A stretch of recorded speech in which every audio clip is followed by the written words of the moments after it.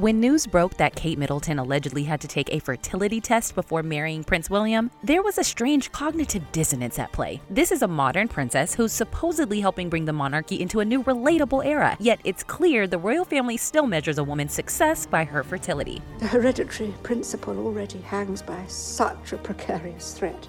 We may think questions of bloodlines and royal heirs seem archaic, calling to mind the time of Henry VIII circling through the women of Europe until one bore him a son. But these concerns have greatly shaped the lives of royal women, especially Princess Diana in the 80s, and they're still very much present today, as evidenced by Kate's test, not to mention the revelations Meghan had about the firm's interest in her pregnancy. And also concerns and conversations about how dark his skin might be when he's born. So in the eyes of the firm, if you can't continue the bloodline, would you even be allowed in the family? And in the eyes of the public, does that focus on ideal motherhood majorly impact what the cultural influence of royal role models is? Here's our take on the royal womb in the 21st century.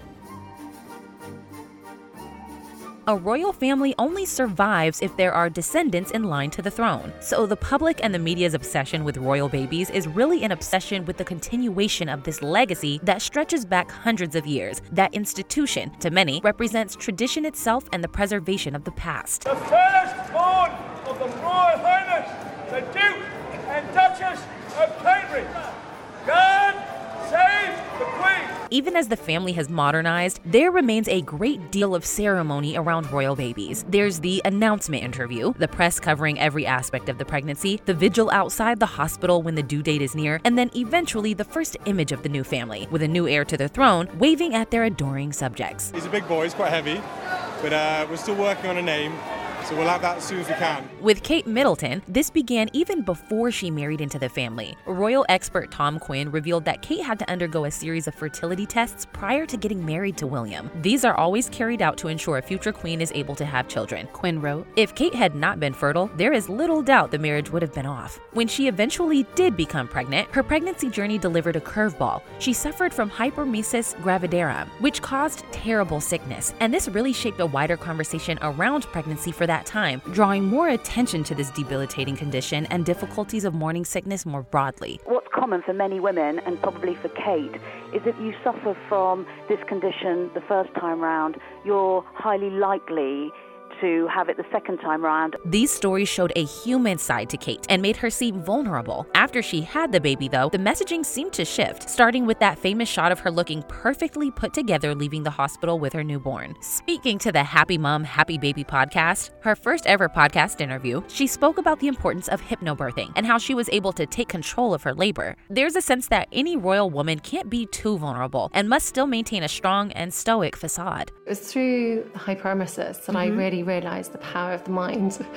over the body. The treatment Kate was subjected to, Diana also had to go through, with more overt intensity. Royal expert Angela Levin suggested that the main reason Charles chose to marry Diana over Camilla, or maybe more accurately, was forcefully discouraged from marrying Camilla, was because Diana was younger and so more likely to give him an heir. The press at the time was even obsessed with the idea that Diana was virginal, untouched by any past before she would become a mother. Such was the public fascination with Diana's fertility tests that spurious rumors abounded about the doctor who performed the tests implanting a fertilized embryo into his own wife. Rumors that persisted way beyond Diana's death. Sarah was often told by people when she was growing up that she looked really similar to Princess Diana.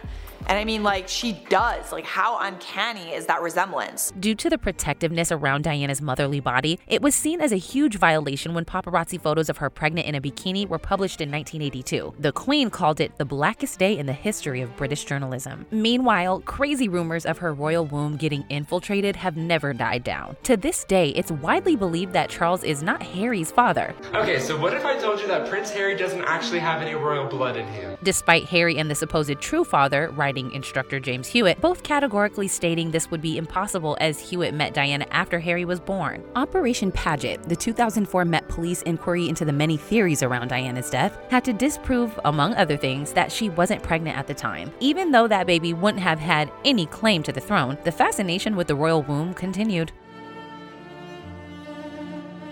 The obsession with fertility extends to what kind of child the ideal royal woman will provide for the family. And implicit in that is that there is an ideal child the royals want. Queen Victoria's daughter, Princess Louise, was reported to have had an illegitimate child that she was forced to keep secret and eventually give up. Even today, the idea of a royal being allowed to have a child out of wedlock and raise them as a royal feels far-fetched. Nowhere was this anxiety about the ideal baby more apparent than in claims that the firm were concerned over the skin color of Meghan and Harry's baby. There's a conversation with you? With Harry. About how dark your baby is going to be? Potentially, and what that would mean or look like. Again, this comes back to bloodline and the importance of royal blood. Historically, the royals have married among themselves, pairing up with other royal families and even semi-distant relatives. But Meghan obviously is not from any such line of European rulers. So the fear about Archie's skin color seems rooted both in racism and in a fear that the royal blood is being diluted, that Meghan's and Harry's children would be less royal. Similarly, the Queen's cousins Catherine and Nerissa Bowes-Lyon were hidden away from view and declared legally dead because they were disabled and didn't conform to the image of what a royal should look like. Again, the concern was the public perception of the bloodline. Their professionally diagnosed idiocy and imbecility would make people question the integrity of the bloodline. Famously, there was one royal woman who didn't have children, Queen Anne, whose nickname, the Barren Queen, referred to the fact that she had 17 children, none of whom survived. The eldest lived to 11. Ironically, the only reason Anne became queen was because fertility issues elsewhere in the family led to her unlikely ascension. But the fact she tried so many times to produce an heir despite her much publicized health issues shows how essential that was to the queen's role. The very loose adaptation of her life, The Favorite, underlines the significant emotional trauma these experiences must have inflicted on Queen Anne, who's depicted as keeping a rabbit in memorial for each child she lost and acting chaotically, erratically, and recklessly as a result of her pain. Each one that dies, a little bit of you goes with them. The question this portrait of an heir-obsessed kingdom raises, though, is, have we really come that far? We may think of royalty as a fairy tale, but at the end of the day, it's a job. If there were a job description for a female monarch, then surely at the top of that list would be to produce an heir. Darwin had nothing on you lot. And even though there's 2 people involved in making a child, it's women who have their fertility poured over. Meanwhile, the job of being a royal woman only begins with siring an heir. After that, it's largely about being a mother, not just in the family, but in the nation as well. We saw this when the Queen died in late 2022, and tributes didn't just refer to her as a monarch or a head of state, they referred to her specifically in familial terms. She was the grandmother of the nation. She kept the whole of the Commonwealth with stability. In reality, though, as a mother who had to put not only her work but also her country and image as queen first, her relationships with her actual kids could sometimes be quite complicated, as the Crown explores. I am suffering. No, you are not suffering. We're all suffering having to put up with this. While she fulfilled her royal duty by giving birth to 4 potential heirs, she had a lot less time and concern for their emotional needs and development. Today, the UK press shows affection for future Queen Catherine by showcasing her virtues as a mom. And since it's recently shifted to cast Meghan Markle as more of a villain, it's a lot less interested in any charming details of Meghan's mom life, instead focusing more on negative family stories like her being estranged from her father. She's pretty much ghosted all of her family, on her mother's side and my side. All of this comes back to the idea of the family unit. Princess Diana may have been a thorn in the side of the firm, but the images of her comforting children and doting on her own children always made her beloved in the eyes of the public. Even the anxiety around royals marrying divorcees speaks to the same issue. Within the traditional family unit, the woman's role as the mother and the bearer of children is paramount. Since Kate became a mother in 2013, we've watched in awe as she performs her royal duties and charity work,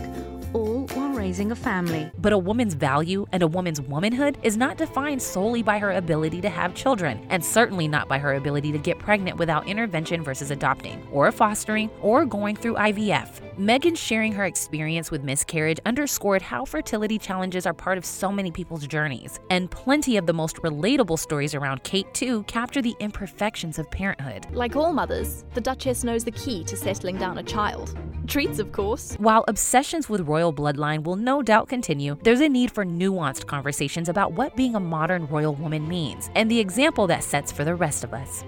That's The Take. Click here to watch a video we think you'll love, or here to check out a whole playlist of awesome content. Don't forget to subscribe and turn on notifications.